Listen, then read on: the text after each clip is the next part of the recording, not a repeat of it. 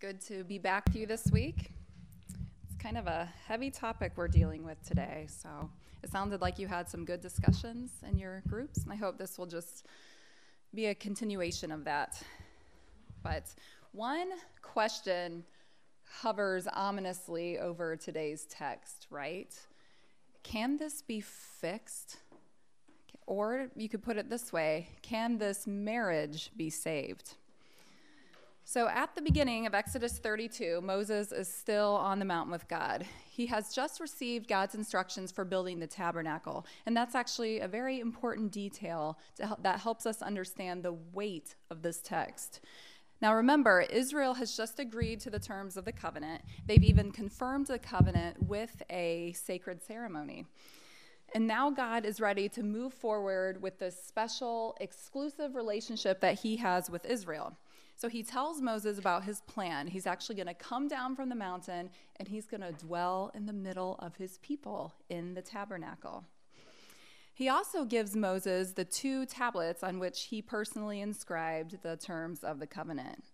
So Moses here, he is literally and figuratively on the mountaintop, and he is completely unaware that a great trouble is brewing below. A covenant-breaking kind of trouble, one that threatens to end this beautiful arrangement of God living with his people really before it has even begun. Well, can this be fixed? Let's dive in and see. This golden calf narrative is kind of like a Shakespearean tragedy in 5 acts, and we're going to look at those 5 acts today. So the first one is Israel's great sin. The second one is God's burning wrath. The third, you have Moses' burning wrath. Fourth, Moses' failed atonement. And fifth, Israel's repentance. So the story is kind of laid out chiastically. You start with Israel, and then you have this interchange between God and Moses. Then at the center, it's all Moses. He's the primary actor in that 3rd act. And then in the 4th act, you have another interchange with God and Israel. And then in the 5th, you're back to Israel. But the Israel we find at the beginning is very, very different from the one we see at the beginning.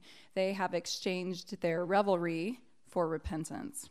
And I think that's kind of the first sign for us that maybe, just maybe, all is not lost.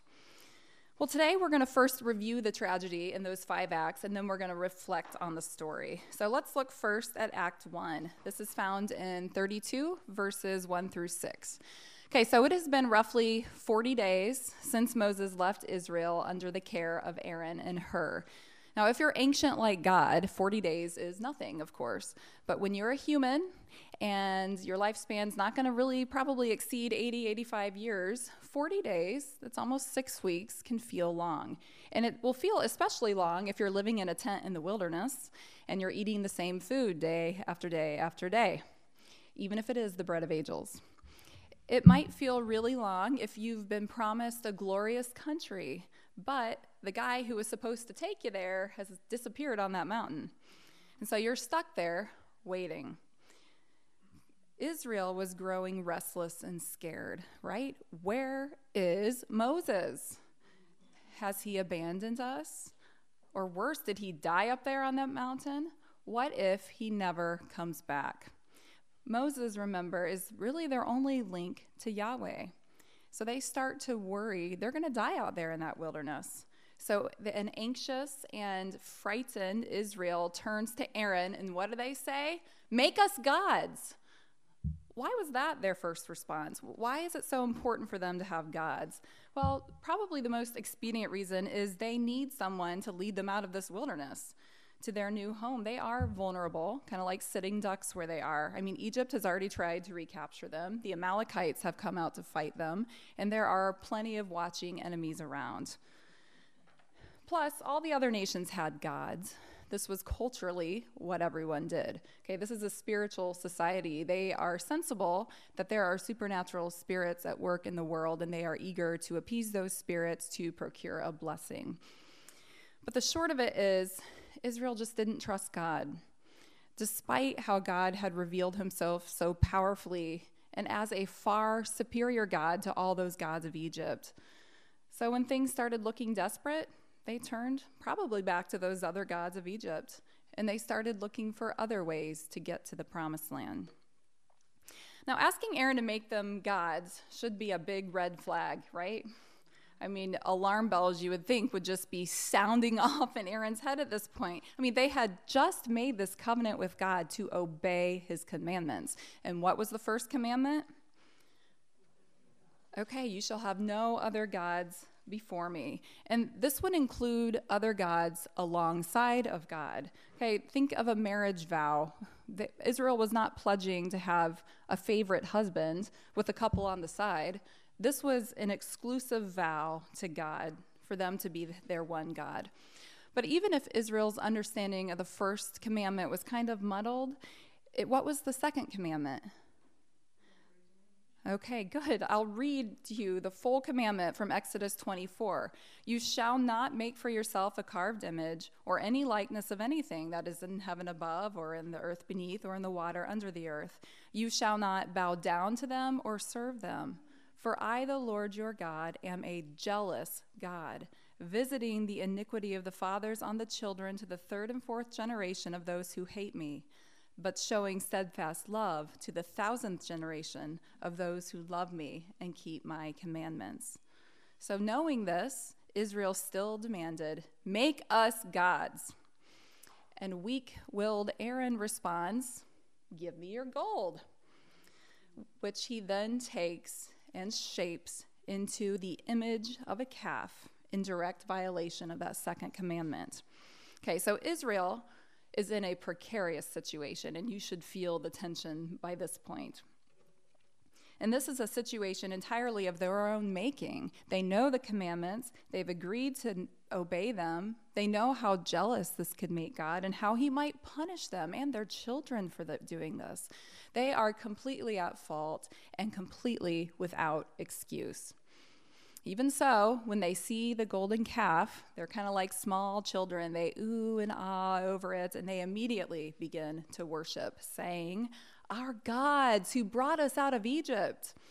And then Aaron, maybe he's flattered that they like his handiwork. Who knows what he's thinking? Maybe he just wants to please this mob of people that he's been strapped with in the wilderness.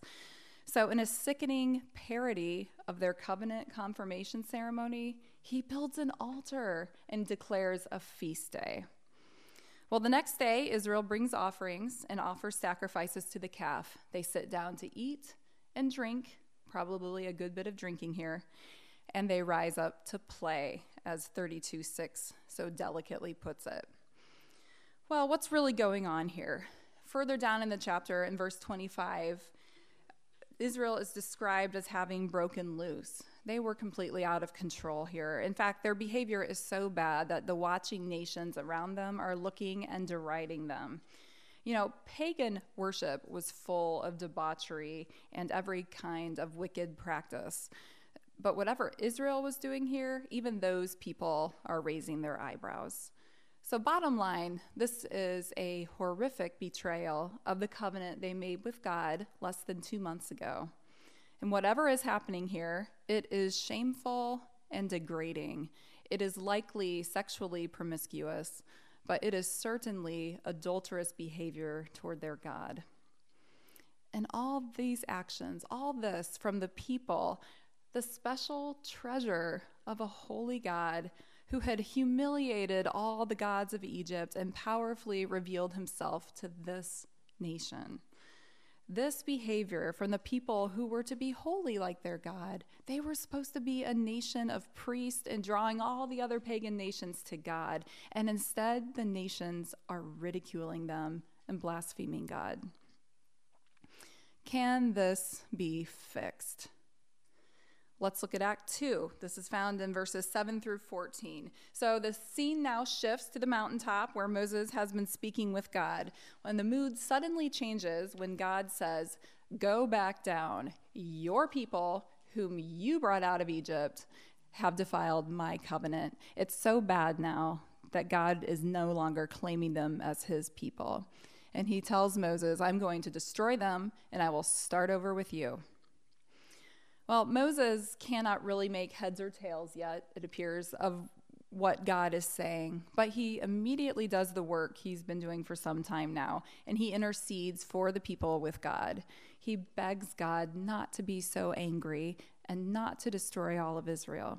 And he uses a few lines of argumentation here. He uses what I call the wasted energy argument. So he's like, after all you have done for them, now you're just going to wipe them out?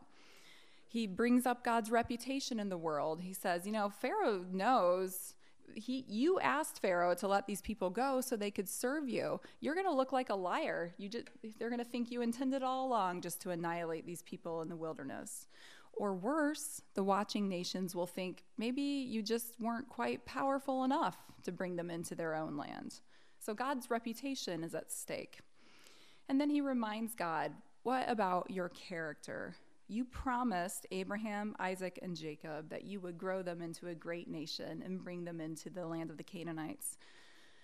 Now, of course, even though God's wrath is burning hot, it really has not impaired his memory. His wrath is not like human wrath. Do you ever forget details when you're really mad? Well, God doesn't do that. He has not forgotten his promise to Abraham.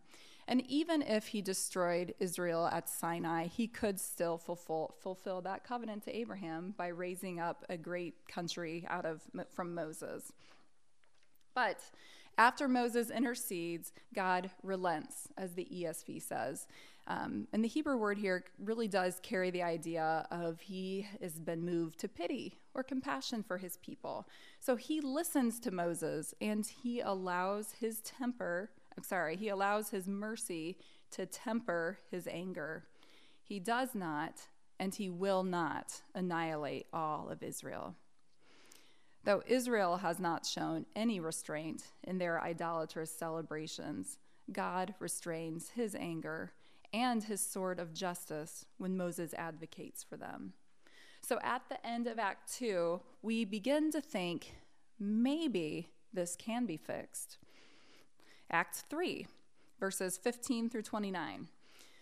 Well, in this act, Moses comes down the mountain. Okay, he just saw God's wrath on the mountain, but even so, he's unprepared for the sights and the sounds below, right? When Moses sees their revelry and he sees their covenant-breaking actions for himself, he is actually filled with the same burning anger that God just expressed. And this is important because Moses is actually seeing with God's eyes, right? And he is perceiving their sin with God's understanding, and he is reacting with God's anger. So he throws down the tablets, and he's not just having a temper tantrum here, right? What good are these tablets now? Israel has broken the covenant. So he breaks the tablets as a parallel. Broken tablets, broken covenant. The text practically screams at this point, can this be saved? Can we fix this? Well, Moses then does three things. First, he executes judgment on the guilty. Okay, he rallies those who want to be faithful to God. They kill the guilty, not even sparing their own family members. Moses here also desecrates the rival god. He melts down that golden calf, he pulverizes it, and he just scatters it in their water supply. Now, in case you have any lingering questions about whether or not Moses behaved righteously here, let me read you a verse back from Exodus 22. Verse 20 says, "Whoever sacrifices to any god other than the Lord alone shall be devoted to destruction." That was the law. No idolatry tolerated on penalty of death. So Moses is the lawgiver here. He's the law keeper. Here he is zealously keeping God's law and enacting justice. And I imagine he is hoping that by these actions, he can somehow just turn away God's wrath from Israel. Well, this third act also gives us a snippet of the conversation Moses had with Aaron. And interestingly enough, Aaron's initial response to Moses parallels Moses' response to God. He says, "Don't let your anger burn so hot." But then all similarities abruptly cease here, because instead of interceding for the people, Aaron blames them. He says, "You know what these people are like." And then what follows is just empty words, self-justification, and even deceit concerning his part in the matter. And this is from their soon-to-be high priest. His one job is to intercede for Israel. What a mess. Again, you can't help but ask, can this be fixed? Well, like Act 2, Act 3 ends with an unexpected note of hope, signaling that maybe all is not lost. Okay, Moses praises the Levites here. Okay, they're the ones who rallied to Moses' side to judge their brothers and children for the incident with the calf. And Moses actually praises them. He said that they have set themselves apart for God so that he might bless them. So in the middle of a devastating narrative, we get a hint of blessing to come. And that blessing will actually come through the Levitical line in the form of a priesthood. So maybe this can be fixed. Act 4, this is 32 verses 30 through 35. Okay, up to this point, Moses has only secured God's promise not to destroy all of Israel. But in Act 4, Moses returns to the Lord to plead for their forgiveness. Okay, he throws his lot in with Israel here, and he's hoping that that special relationship, that favor he has with God, will be enough to secure forgiveness for them all. And Moses is essentially asking God here, can this be fixed? And for the first time, we get a pretty clear answer from the Lord, and it's not really what we're hoping for. It's a hard no. Moses' efforts fail. He cannot atone for Israel. His favor with God and his own innocence in the golden calf incident can't cover Israel's sin. Even his offer of self-sacrifice is not enough. God tells him, you aren't the guilty one, and the guilty must be punished, and I will punish them. So can this be fixed? Act 4 ends with God's visiting Israel's sin on them in a plague that kills 23,000 people in a single day. We get that number from 1 Corinthians 10. And this whole Act 4, is just a sobering reminder to us that without shedding of blood, there is no forgiveness for sins.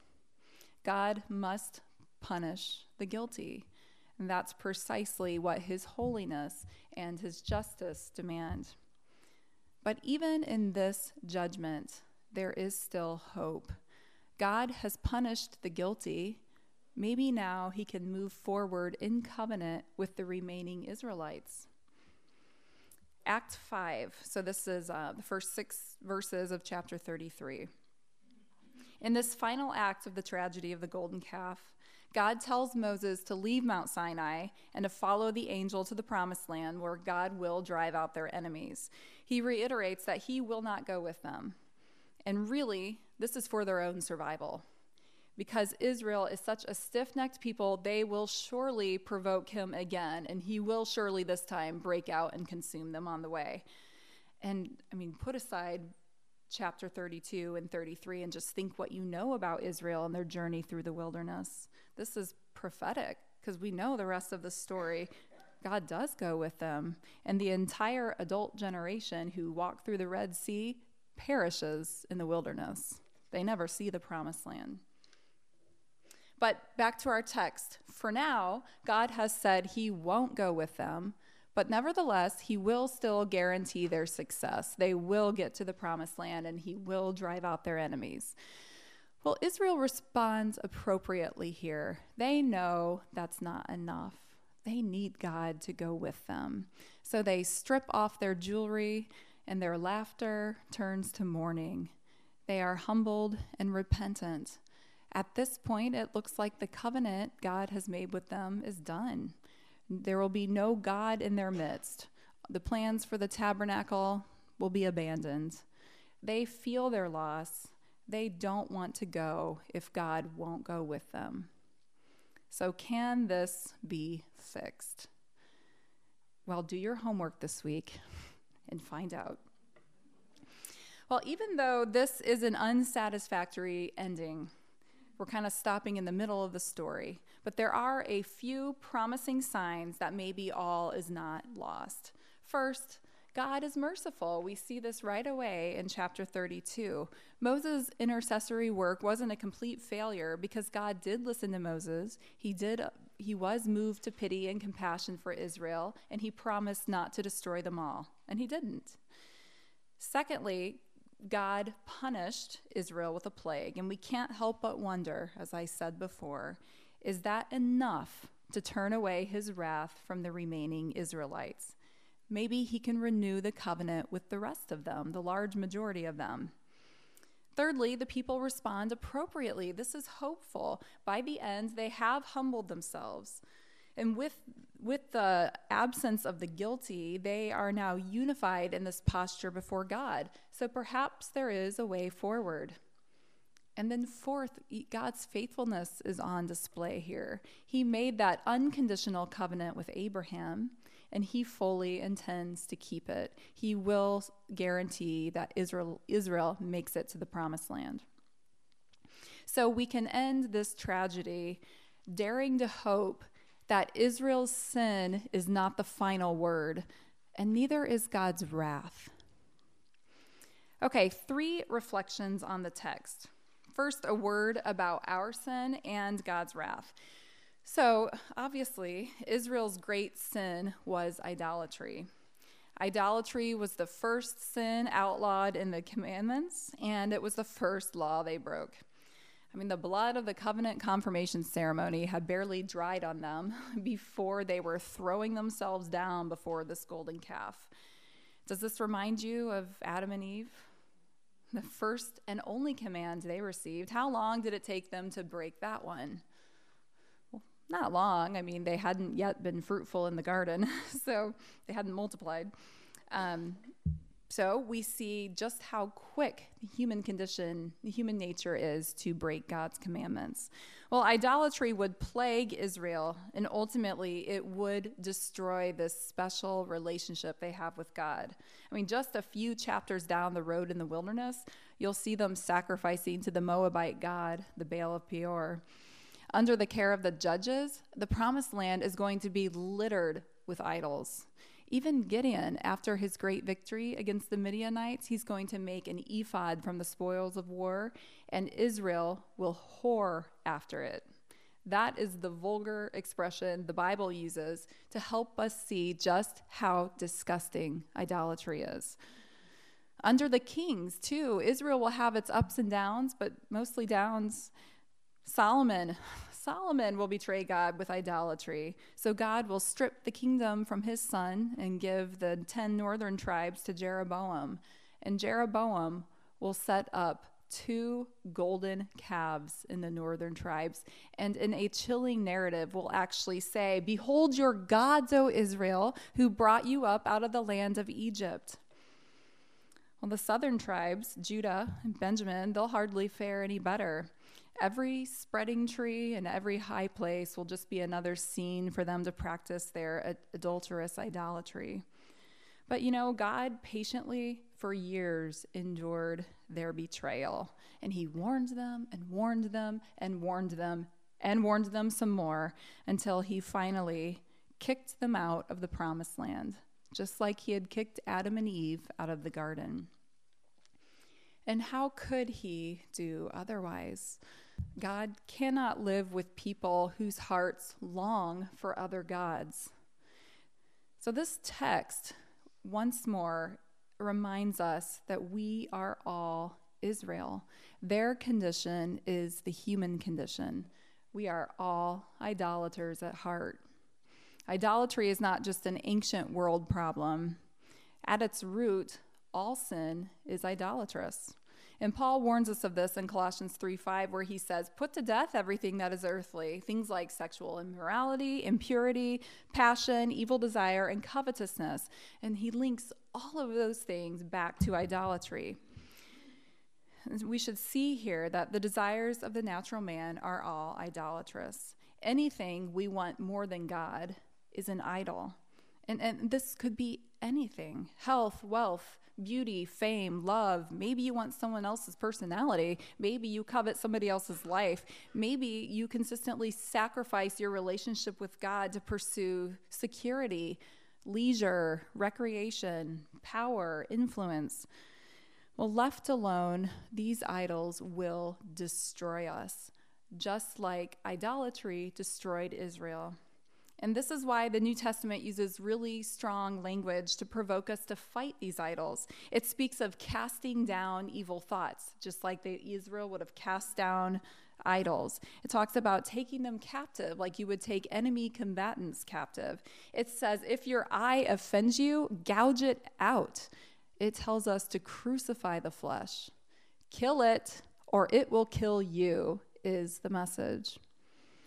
And sadly, even we, as God's treasured people, are often found guilty of idolatry.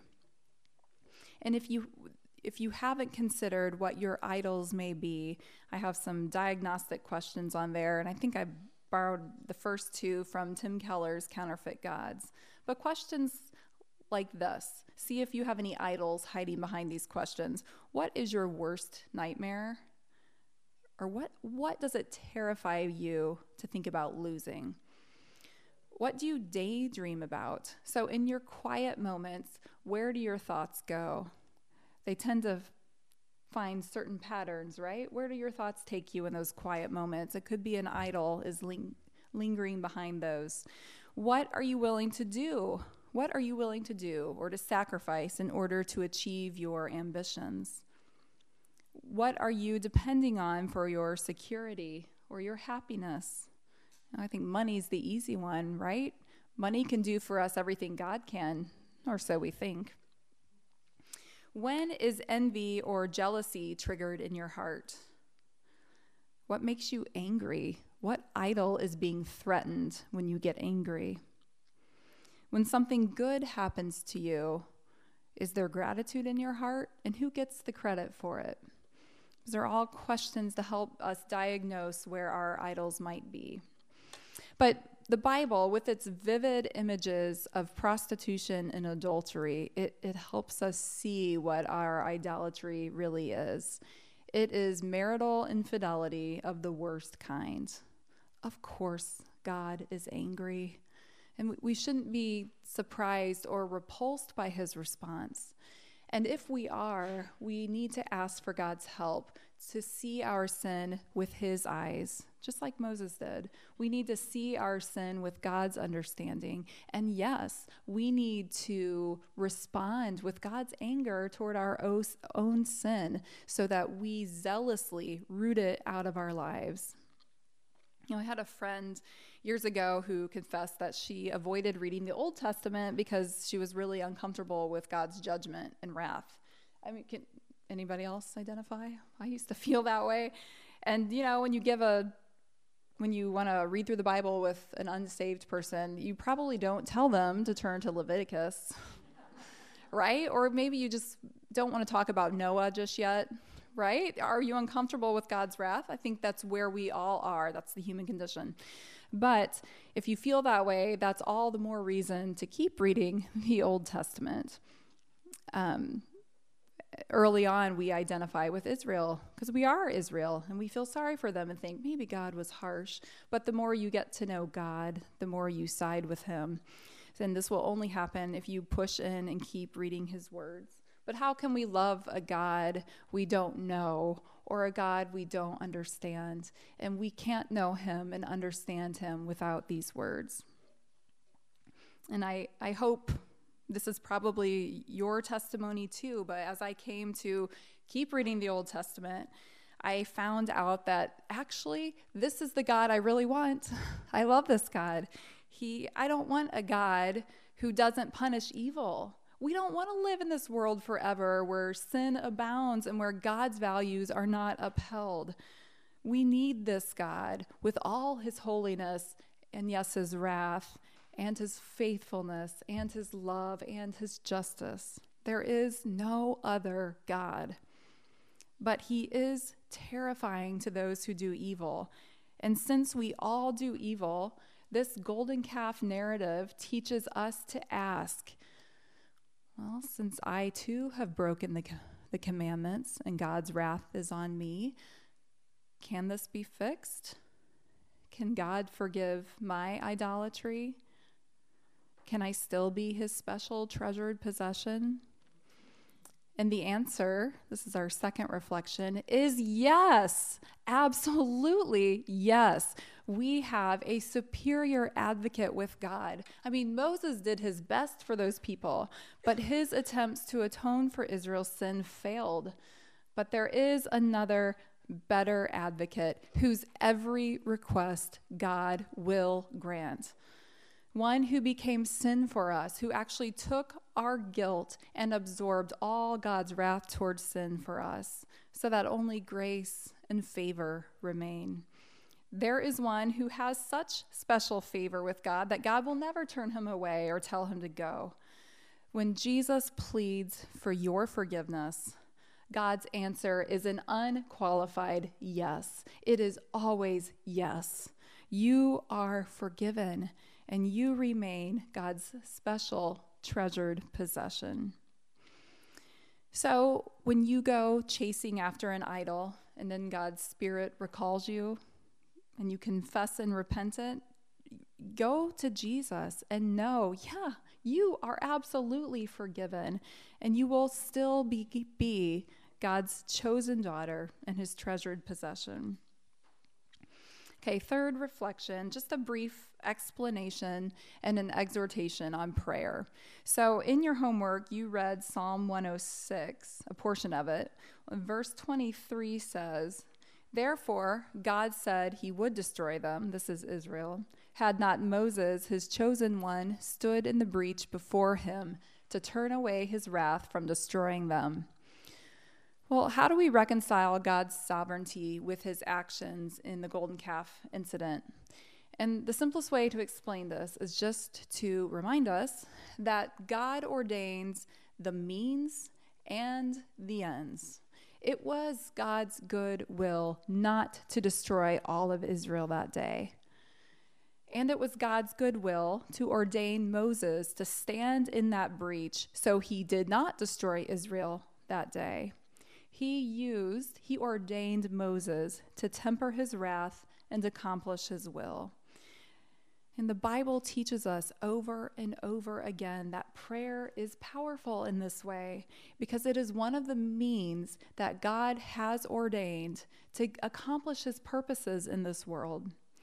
So pray, and pray boldly. Moses was just a man, and you see how mightily God used him. He raised him up for just such a time as this. And I think we have to consider, what has he raised you up for? What does he want you to pray about? Are you perhaps standing in the breach between God's wrath and an unrepentant sinner? Maybe it's your grown children. They're out of the home now, but not following the Lord. God only knows how many times he has used your prayers to restrain his judgment on your child or on your God-ignoring friends and neighbors and coworkers. How will you use your priesthood? Remember, that's what we are, a chosen nation and a royal priesthood. We all get to be Moses now, and we can intercede for those because we enjoy special favor, as Moses did, with God. So how will you use your priesthood? All right, I'm going to close us in prayer. Dear God, you are lovely in all your perfections, even your wrath and justice. We stand and just are in awe of it. And we are so grateful that even though you have this settled anger and disposition towards sin, that you ordained a way in Jesus to have those sins punished so that you could show mercy on us and make us your special treasure, your chosen daughters. Thank you. And thank you, Jesus, for submitting to the Father's will and dying that horrible death on the cross so that we could enjoy this favor. And thank you, God, for the forgiveness of sins. And we think of all the ways we failed you and all the different idols we've chased and continue to chase. And we just ask for your continued forgiveness. Give us grace and strengthen us to turn away from those things. Just empower us with your Spirit and fill us with the appropriate response to those sins so that we do, as the scriptures teach us, crucify those things in our lives. And Father, I pray that as we go forward and we consider our own priesthood, pray that we would be faithful to intercede for those around us. Think of our own family members and our friends, our coworkers, people we've had fleeting conversations with. And I pray that you would show them mercy. I pray that you would withhold your judgment. And I pray that you would, in your kindness, lead them to repentance. We love you. We are so grateful for your good gift of salvation to us. In Jesus' name, amen.